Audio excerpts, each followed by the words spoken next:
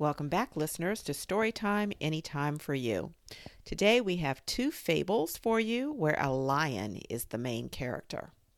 First up, The Lion's Share.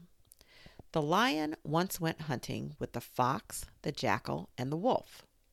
They hunted and they hunted till at last they surprised a stag and soon took its life. Then came the question how the spoil should be divided. "Quarter me this stag," roared the lion. So the other animals skinned it and cut it into 4 parts. Then the lion took his stand in front of the carcass and pronounced judgment. "The first quarter is for me in my capacity as king of beasts. The second is mine as arbiter. Another share comes to me for my part in the chase. And as for the 4th quarter, well, as for that, I should like to see which of you will dare to lay a paw upon it." Grumbled the fox as he walked away with his tail between his legs, but he spoke in a low growl. "You may share the labors of the great, but you will not share the rewards." So here are some questions for you to think about. Well, first of all, perhaps arbiter is a new word for you. It has several meanings, including authority, controller, and judge. And then here's some questions for you. Did the fox deserve to have part of the reward? Why or why not? Who do you think is saying the moral at the end of the story?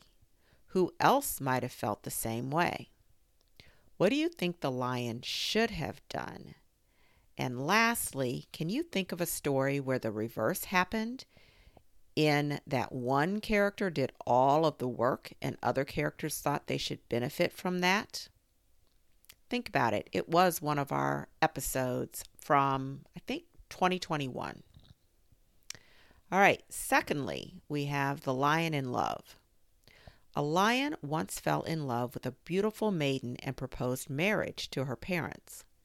The old people did not know what to say.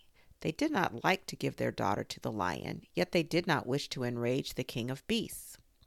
At last the father said, "We feel highly honored by your majesty's proposal, but you see our daughter is a young girl, and we fear that as the object of your affection, you might possibly do her some injury. Might I venture to suggest that your majesty should have your claws removed and your teeth extracted? Then we would gladly consider your proposal again." The lion was so much in love that he had his claws trimmed and his big teeth taken out. But when he came again to the parents of the young girl, they simply laughed in his face, for he was no longer fearsome. The moral of this story: love can tame the wildest. So here are some questions for you to think about and to discuss with people you know. How might the lion have argued for the daughter's hand without trimming his claws or removing his teeth? Why didn't the girl's parents let the lion marry their daughter after he trimmed his claws and removed his teeth? Are there times when we should change ourselves for love or even friendship? When shouldn't we? That's the end of this episode, and you may know that we generally wrap up our episodes by encouraging you to keep reading. Have we ever explained why? Here are our top 3 answers to that question. First of all, it's a life skill. Whatever you choose to do in life, being able to read will make your path less rocky.